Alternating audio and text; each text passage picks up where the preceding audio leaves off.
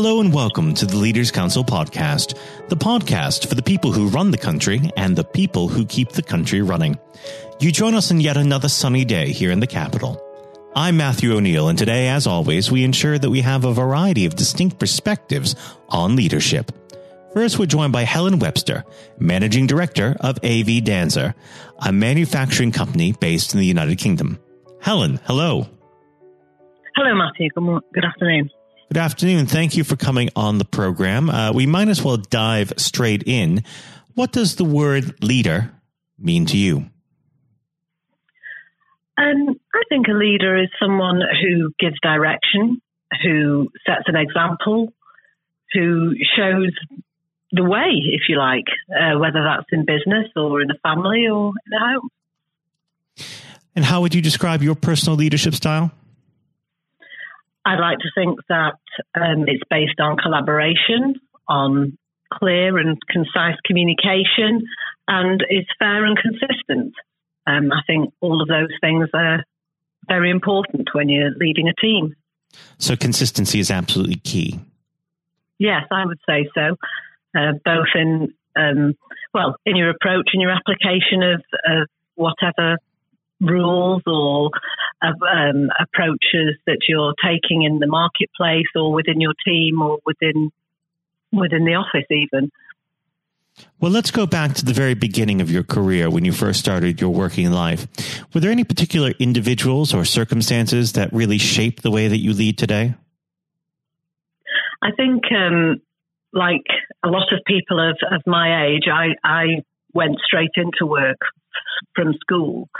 And probably the first few supervisors that I encountered, because I went straight into the larger business, into nationalised industry at that stage, just showed me a good work ethic and application. But the biggest influencer on my career and on me and the way I lead, or I hopefully lead, is and was the chairman of the company that I now run. He met me when I was a salesperson and gave me an opportunity to move from, as I say, a large nationalised industry to a startup, and working alongside him and growing the business with him and the rest of the very small team that was in place there. I learned a great deal from him, and his mentoring, or mentorship is maybe a better word, I would say has influenced me greatly, alongside, of course, the values and so forth from my parents at home of hard work and fairness. Now, you spoke of mentorship. Do you provide any mentorship opportunities within your company today? I think we do. We're a modest-sized company, so we haven't got the resources or facilities of some of the multinationals and much larger companies that are out there. However, within our business, we actively seek to promote or develop is the best word, to develop people from within our team to put them on the road to higher level and greater positions within our team, whether that be moving perhaps from shop floor to management, or even at the moment through the apprenticeship scheme, and then mentoring them into permanent and hopefully permanent positions. What would be the first piece of advice that you'd have to a young person just joining your company? I think mainly would be to listen to what people say to you and learn as much as you can of the function of the business and the functions within the environment that you're working in. I think when you're first entering the workplace, it can be quite daunting, and the more knowledge that you can acquire, not only the more useful you become, but also the more settled you can feel, the sooner and contribute more quickly to the team. Now, of course, there are many different types of leadership, but one of the most important things within a company, of course, is dealing with people. And as we both know, people aren't always at their best. They're certainly not infallible, and sometimes they underperform. How do you handle conflict within the workplace? It is always difficult. And as you rightly say, not everybody's having a good day all the time, and some personalities will clash. I think this comes down to communication, not only as how you expect people to behave in the workplace and what your expectations are of them, but also asking questions if people are not performing, or if, more to the point, they're clashing with the team. There might be some reason that's not obvious to you. And if you don't ask people how they are and what's going on, you can't possibly address the problem. And generally, what we all want is to be happy at work, or as happy as we can be, and to get the best from people. And if you ask people how they are, I think that goes an awful long way. And in the current climate, I think people have lots of concerns. There's lots of demands on people, both at home and at work, and it can be a little bit worrying, a bit overwhelming for some. So it's important to have that personal contact with the staff. Yes, I believe so. Yes, I think taking time to ask people how they are, what's going on, if there's a problem, how you can help, offer support, I think that's very important. If you could speak to yourself a decade ago, what leadership strategies would you say to hold on to, or to adopt, and which ones would you say leave by the wayside? I think probably if 10 years ago, I think probably I needed to just calm down a little bit, and so and just take a little bit more time sometimes to think about things. Perhaps to listen to some advice I was given once, which is when you're really not too sure what to do, sometimes just wait and don't do anything for 24 hours instead of jumping in straight away and trying to solve everything for everybody immediately. But also, and I suppose that also comes back round to what we were just talking about, which is the best possible communication you can have, and to improve that. And I feel that is something I've got better at over the years, rather than, something that I've learned to communicate with everybody as well and as clearly and as concisely as you can, so that everybody knows where they stand. I think that makes it for a better team and a happier team. Now, of course, I'm going to ask you the £1 million question now. If I asked you to objectively identify the greatest leader, living or dead, who would that be? Oh, my goodness. That's why it's the £1 million question. Well, I don't think there's any right answer to that either, because I think it's very much dependent on the situation you find yourself in. Absolutely. I mean, if we were at war in a certain time, then of course many people would say Winston Churchill. Mm-hmm. If I was to talk about, if you like, gentle leadership and direction and example, then maybe even our Queen. Mm-hmm. In my life, in my family, my dad. That's a really hard one. I really don't have a clear-cut answer for you. I think it very much depends on what circumstances you find yourself in. You certainly don't want a wartime leader dealing with economic issues. So I'm struggling with that one. But I suppose, as unpopular as this answer might be, as an impressionable teenager, Margaret Thatcher was someone I looked to. Mm-hmm. She was a woman in a man's world, as I have found myself to be quite often. And she made seeing her lead a country without compromise, although maybe I don't agree with everything she did, mm-hmm. Made me think that I could maybe do whatever I wanted. Right, of course. And it is very interesting to think of Lady Thatcher's advancement, especially from the 50s when she came out with a science-based degree and a law degree and really advanced herself within, as you said, a male-dominated environment. Now, unfortunately, our time together has run to its close. But before I let you go, what does the next 12 months have in store for AV Danzer? Well, we're very excited by the market that we're in. We're finding that construction is really growing in a very aggressive way. So we're growing with it, which is great. So for us, it's development of the products that we have and expansion within the markets we're already in, as well as hopefully bringing some new twists to that within the next 12 months. So, yeah, it's all growth at our end. We're really excited. Well, Helen, it has been an absolute pleasure discussing leadership with you today, and I very much hope you come back on the program at some point in the near future. Helen, thank you. Thank you. That was Helen Webster, Managing Director of AV Danzer. And now, if you haven't heard it before, is Jonathan White's exclusive interview with Sir Geoff Hurst.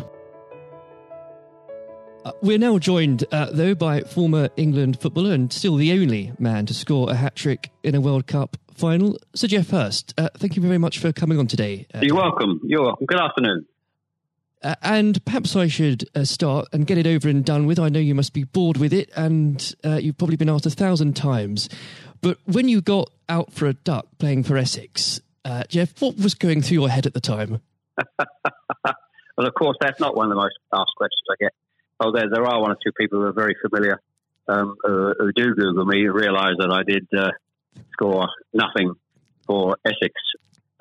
My only game for Essex first team when we played against Lancashire in Liverpool, a place called Egbert in Liverpool, many, many years ago, 1962, I think that was. So I didn't, I didn't really feel it at the time. It was lucky to be playing, I guess. There were one or two injuries. But the problem that I had was really messing about between the two sports. That was very detrimental to me over that period of time, being stuck between the two sports.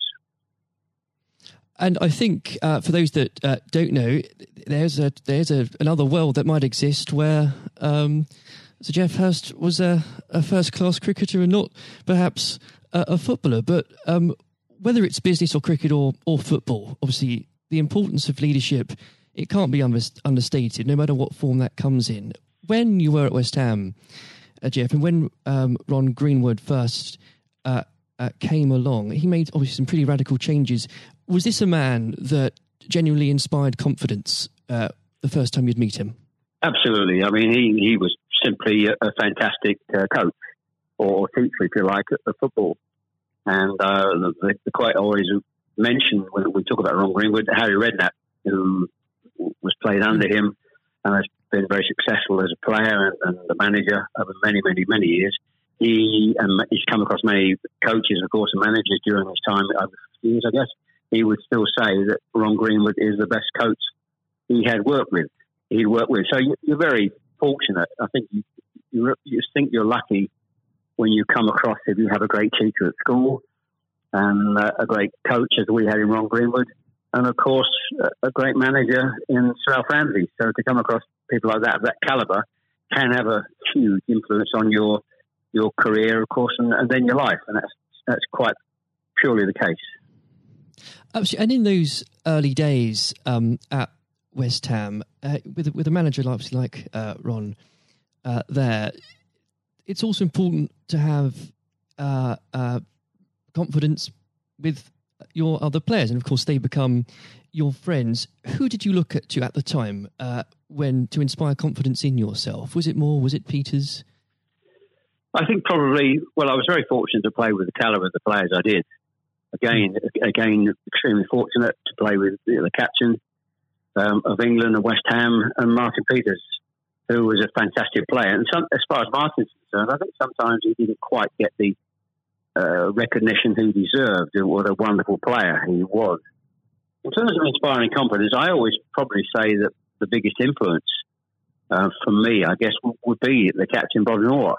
although he was only about 8 months older than me, he graduated through the system probably 3 or 4 years earlier. He played for England in 62, 4 years before the final when I played. And so he was more, looked upon him more as a senior player, if you like, not as a guy with the same age group as me. And I looked at how he trained, how he acted, how he behaved, and how he played. And so he would say, I would also say he was a big influence on me. One thing I would say about leadership, what I do understand clearly in all walks of life, leadership is at the top, is absolutely vital for a business, a football team, in any walk of life to be successful. And it's quite evident. I was in the motor trade for a long time as well, selling car warranties to car dealerships. And you could almost tell when you walked into the business, many of the car dealerships, you could almost tell from the moment you walked in by initial reaction, people came and welcomed you, that the business was well run or conversely not well run at all. And so I understand the value and quality of leadership. And that's why I'm very fortunate to be involved in my career in those early days with two great leaders in Ron Greenwood and Alf Ramsey. Absolutely. And since you've already brought him up, Jeff, I think it'd be remiss not to go a little bit further with that. But obviously, after at West Ham, your playing came to the attention of Sir Alf Ramsey. Now, there's a man I'm sure when you walked into a room, you knew who was in charge. When it came to managing that England team, what was his style like, Jeff?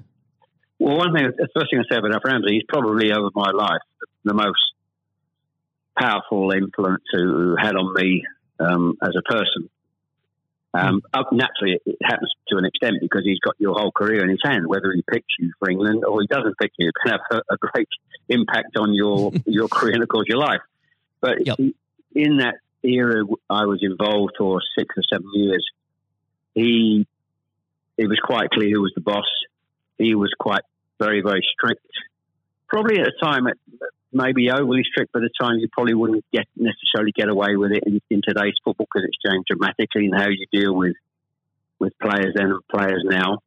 But he was the most powerful man I came across, and very few people. And he was quite ruthless in getting people out who didn't want to be part of a group, part of a team. It is important that if you've got a group of people, and that's in any walk of life, they're all singing off the same hymn sheet, and you don't have anybody that's griping or moaning about the system. And if you've got people like that in your organisation, one thing I have learned, and I've taken it on in my life, my family, you've got somebody in the group that doesn't want to be part of it, you get them out. And Alf, I think, was quite ruthless with that in his staff. And I think that's one of the most serious things I think I've learnt over a long period of time. And is there, do you think, a specific moment, I'm sure there's probably dozens, but is there a specific moment, Jeff, you could perhaps pick right now that did show those qualities in Sir Alf so sharply? Yes, I think for me, certainly, I think there are instances of players who you thought would be in the team or certainly in the squad, and surprising they were not. There was no necessary reason for it, but looking back, I do think perhaps they were people that Alf didn't think wanted to be part of a group. So that's for me. In terms of my personal view, I think that it looked prior to the World Cup that I was going to be playing in it only a few games before. I was playing, and I played with Jimmy Greaves in a game against Yugoslavia only a couple of months before the final. And it looked at that stage as if I was going to be playing in the team. But in a couple of more friendly games before the final in Poland and Norway, I think, and Denmark, I played 2 of the 4 games, and I probably didn't quite replicate my form that I'd been showing at West Ham and in the early couple of games for England.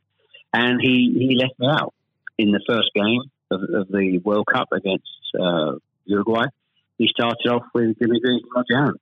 So I had an impact of thinking at that stage I looked like I was going to play, and didn't start because of just a lack of form. I didn't play quite well enough to justify my position.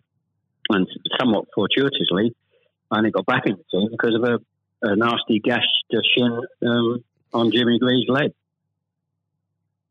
And I think what you've said there, Jeff, actually does sum that up really well. And more than that, whilst it's important to have that someone in charge with those qualities, it's almost useless if there isn't a strong and unified team behind them. And there really must have been moments, maybe there weren't, but let us know, in that 66 competition, the prolonged pressure on all of you, the weight of a nation, did it get to you?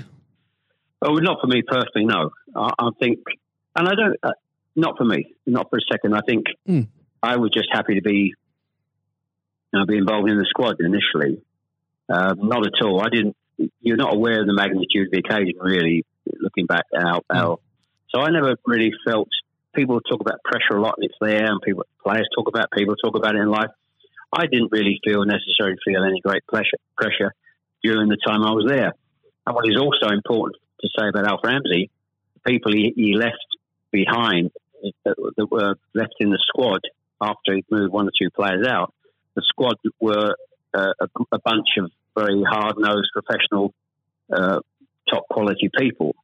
And that was, again, the leadership that Al showed. He got people in together that were very, very strong personally.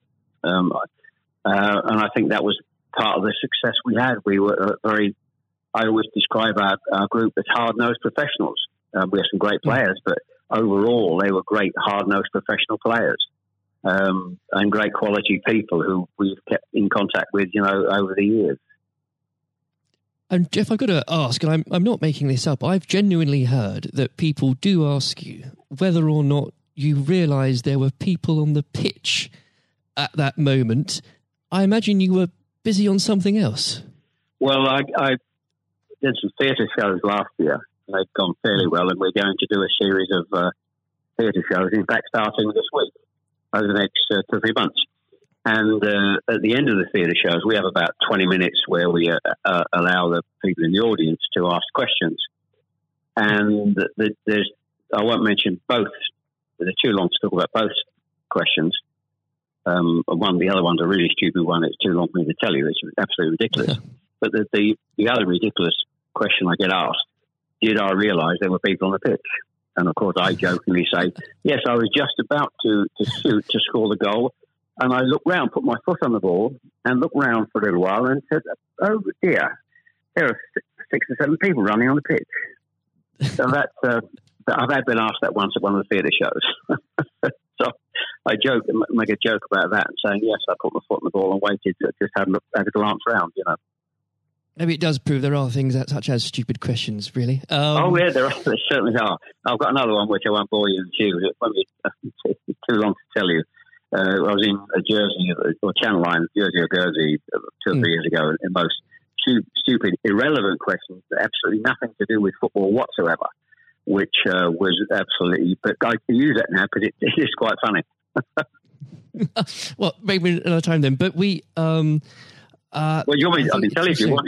You got time? I can tell you if you want. Jeff, go on. Go. I think it would be silly if I said no at this point. Okay, so I was doing at a dinner in the Channel Lines, 300 or 400 people, black tie dinner, guest of honour.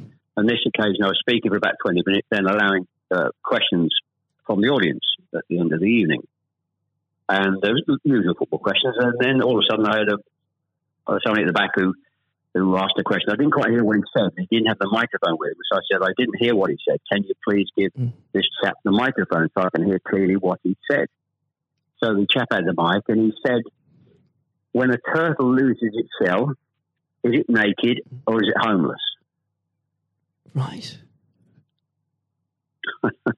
What a question. What a question. I think that would be definitely in the stupid category, wouldn't it? So we had a laugh about that. You've got to have a patient of a saint, I think, sometimes to put up with things like that. But then again, I found it amusing. I just found it amusing. In fact, some of the audience found it highly amusing as well. So it did make me laugh that day. If you can put up with my questions, you can probably put up with anything. But there would have become a point, though, Jeff, I think you were a young man when obviously this happened when you must have realised that teammates, began looking at you for leadership. Is that something that occurred to you, or did you just realise that by one way or the other, people actually begin to look up for you for inspiration? Well, possibly. That's never really struck me until you've actually mentioned it now, quite frankly. It's a new question. Does anybody look up to me? I'm sure perhaps there are people who pay you compliments of fans of West Ham and Stoke, and of course England fans who I think probably it would be very immodest of me to suggest that I felt that somebody was looking to me for inspiration. You don't have to, but I will. It's okay for a third party to do it. Perhaps that may have been the case over the years. People look at you and maybe it has a helpful effect. But I do think you how you behave and set examples on and off the pitches, people must realise that has an influence. How you react and behave to situations on and off the field surely probably has an impact to younger players coming into the team latterly. Yeah. And with that, looking at football today, is there anybody that you think particularly on the field or the sidelines that strikes you as someone with those qualities that you could identify in a natural leader? Well, current players, you mean? Oh, players, managers, anybody that you look to today, really? Well, I think some of the outstanding. I think the best example about a leader at the moment is Klopp at Liverpool. He has been absolutely fantastic to acquire the players and get them to.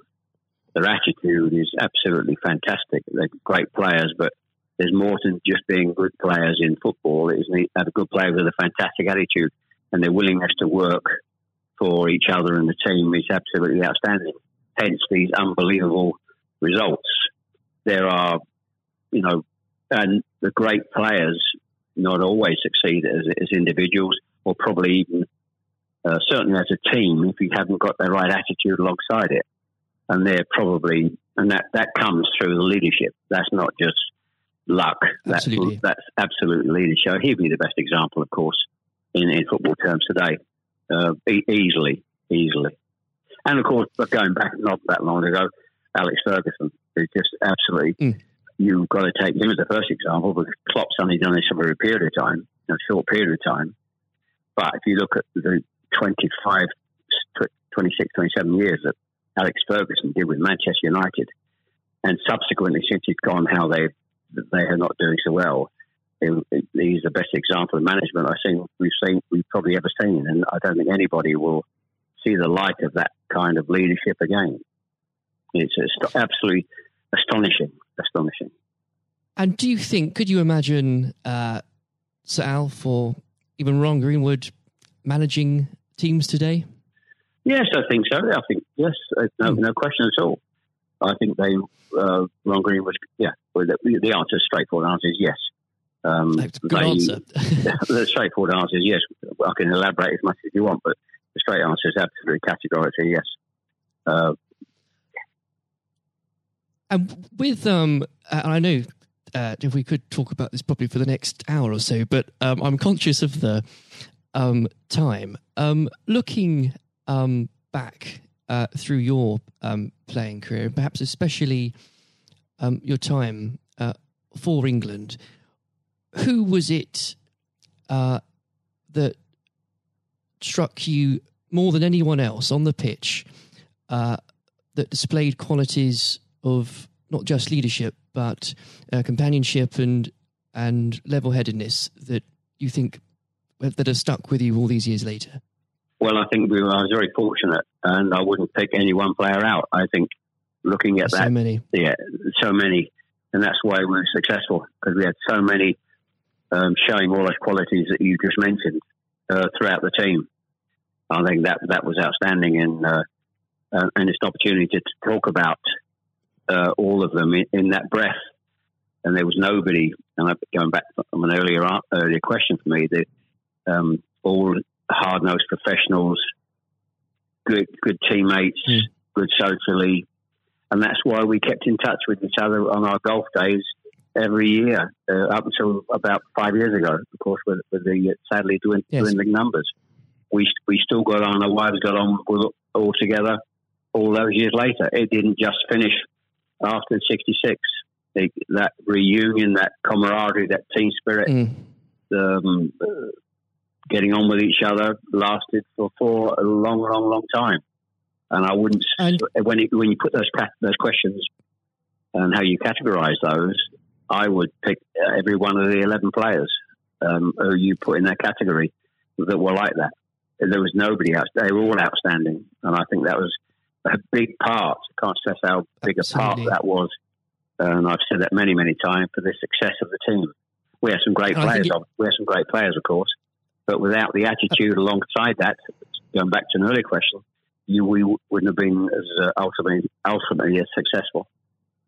Exactly. Without that, the whole will never be greater than the sum of its parts. But with it, yes, the word is team. The word is team. Absolutely. And I always use the word team when I talk. Sometimes together, everyone achieves more, and that's the same in any walk of life.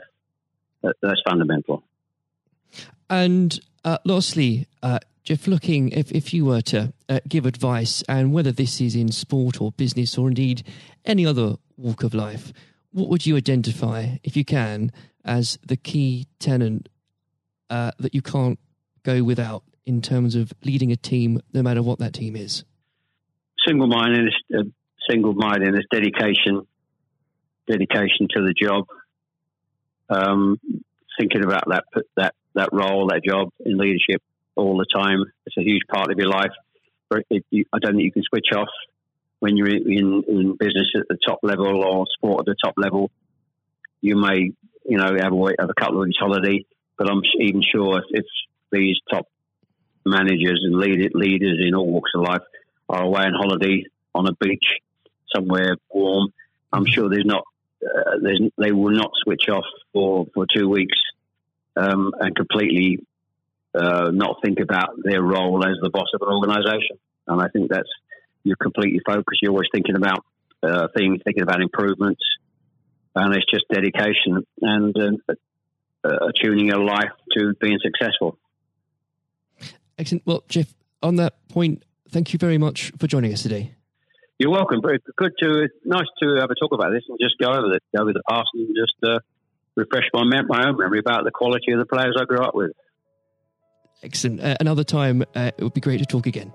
Thank you, Jonathan. Thank you. This has been the Leaders Council podcast.